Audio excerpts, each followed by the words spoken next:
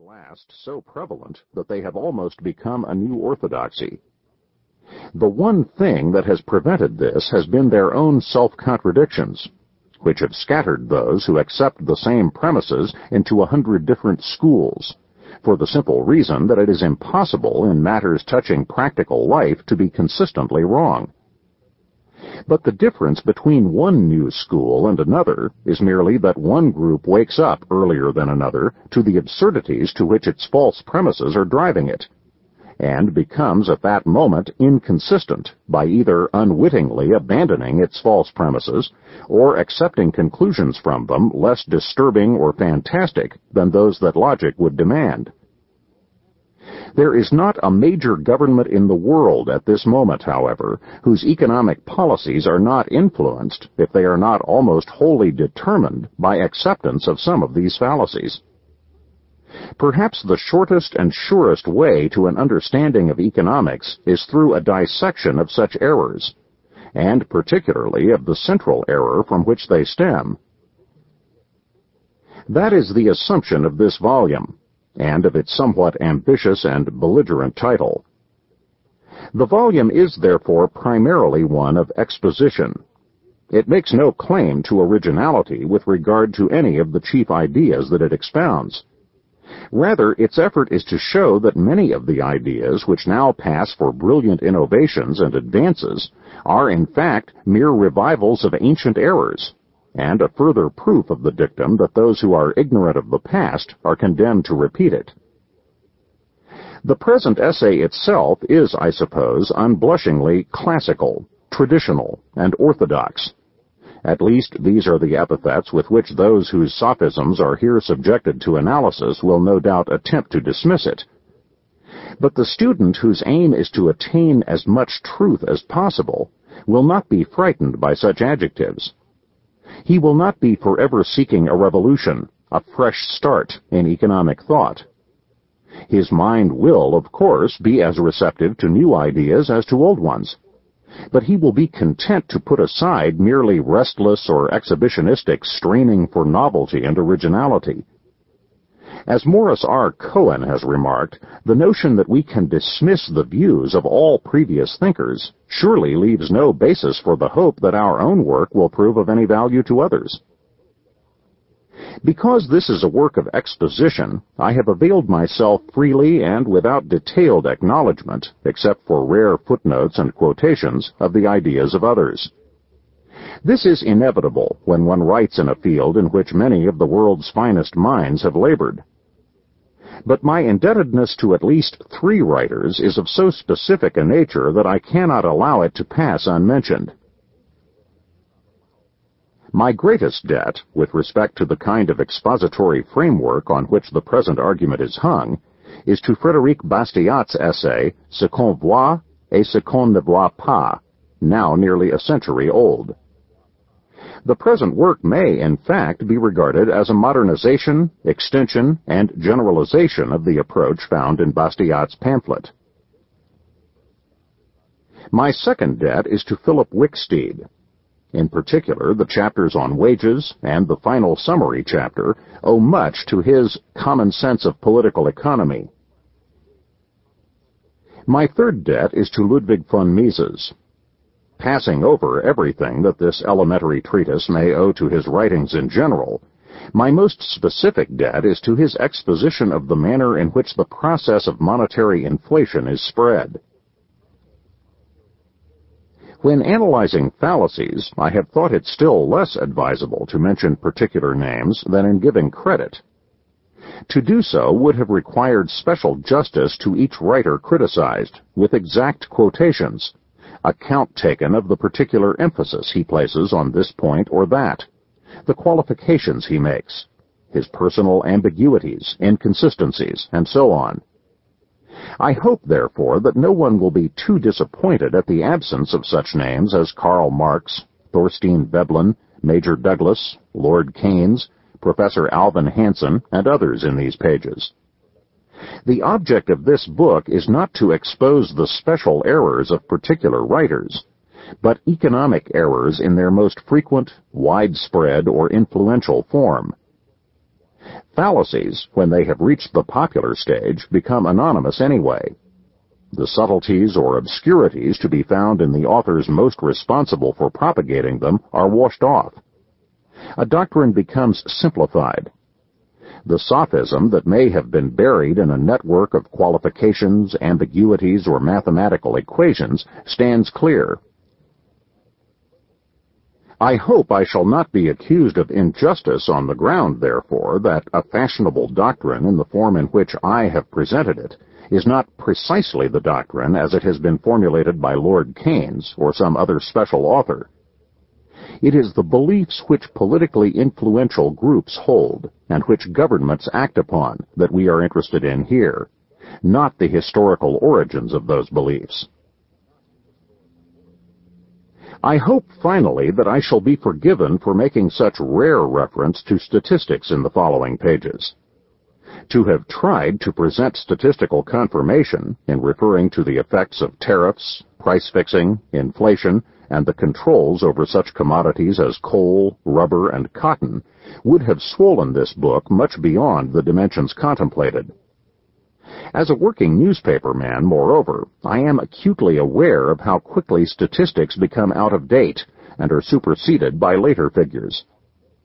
Those who are interested in specific economic problems are advised to read current realistic discussions of them with statistical documentation.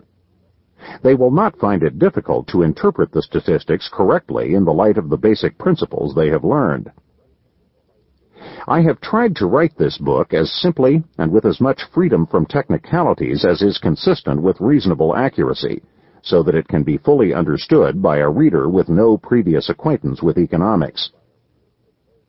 While this book was composed as a unit, 3 chapters have already appeared as separate articles, and I wish to thank the New York Times, the American Scholar, and the New Leader for permission to reprint material originally published in their pages. I am grateful to Professor von Mises for reading the manuscript and for helpful suggestions. Responsibility for the opinions expressed is, of course, entirely my own. H.H., New York, March 25, 1946. Part 1. The Lesson. Chapter 1. The Lesson. Economics is haunted by more fallacies than any other study known to man. This is no accident. The inherent difficulties of the subject would be great enough in any case, but they are multiplied 1,000-fold by a factor that is insignificant in, say, physics, mathematics, or medicine: the special pleading of selfish interests. While every group has certain economic interests identical with those of all groups, every group has also, as we shall see, interests antagonistic to those of all other groups. While certain public policies would, in the long run, benefit everybody, other policies would benefit one group only at the expense of all other groups. The group that would benefit by such policies, having such a direct interest in them, will argue for them plausibly and persistently. It will hire the best viable minds to devote their whole time to presenting its case. And it will finally either convince the general public that its case is sound, or so befuddle it that clear thinking on the subject becomes next to impossible. In addition to these endless pleadings of self-interest, there is a second main factor that spawns new economic fallacies every day. This is the persistent tendency of men to see only the immediate effects of a given policy, or its effects only on a special group, and to neglect to inquire what the long-run effects of that policy will be, not only on that special group, but on all groups. It is the fallacy of overlooking secondary consequences. In this lies the whole difference between good economics and bad. The bad economist sees only what immediately strikes the eye. The good economist also looks beyond. The bad economist sees only the direct consequences of a proposed course. The good economist looks also at the longer and indirect consequences. The bad economist sees only what the effect of a given policy has been or will be on one particular group. The good economist inquires also what the effect of the policy will be on all groups. The distinction may seem obvious. The precaution of looking for all the consequences of a given policy to everyone may seem elementary. Doesn't everybody know in his personal life that there are all sorts of indulgences delightful at the moment, but disastrous in the end? Doesn't every little boy know that if he eats enough candy, he will get sick? Doesn't the fellow who gets drunk know that he will wake up next morning with a ghastly stomach and a horrible head? Doesn't the dipsomaniac know that he is ruining his liver and shortening his life? Doesn't the Don Juan know that he is letting himself in for every sort of risk, from blackmail to disease? Finally, to bring it to the economic, though still personal realm, do not the idler and the spendthrift know, even in the midst of their glorious fling, that they are heading for a future of debt and poverty? Yet, when we enter the field of public economics, these elementary truths are ignored. There are men regarded today as brilliant economists who deprecate saving and recommend squandering on a national scale as the way of economic salvation. And when anyone points to what the consequences of these policies will be in the long run, they reply flippantly, as might the prodigal son of a warning father, "In the long run, we are all dead."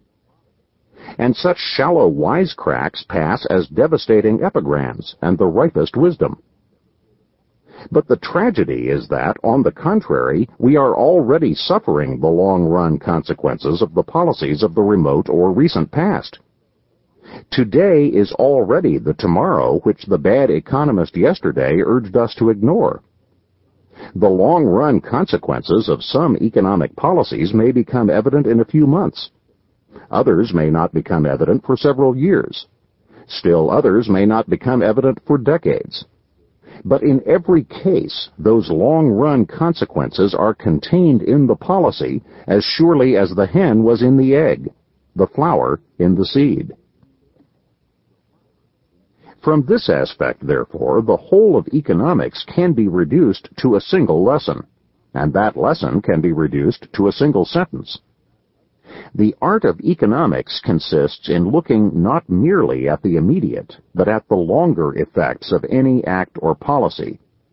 It consists in tracing the consequences of that policy not merely for one group, but for all groups. 2. 9/10 of the economic fallacies that are working such dreadful harm in the world today are the result of ignoring this lesson. Those fallacies all stem from one of two central fallacies, or both: that of looking only at the immediate consequences of an act or proposal, and that of looking at the consequences only for a particular group, to the neglect of other groups. It is true, of course, that the opposite error is possible.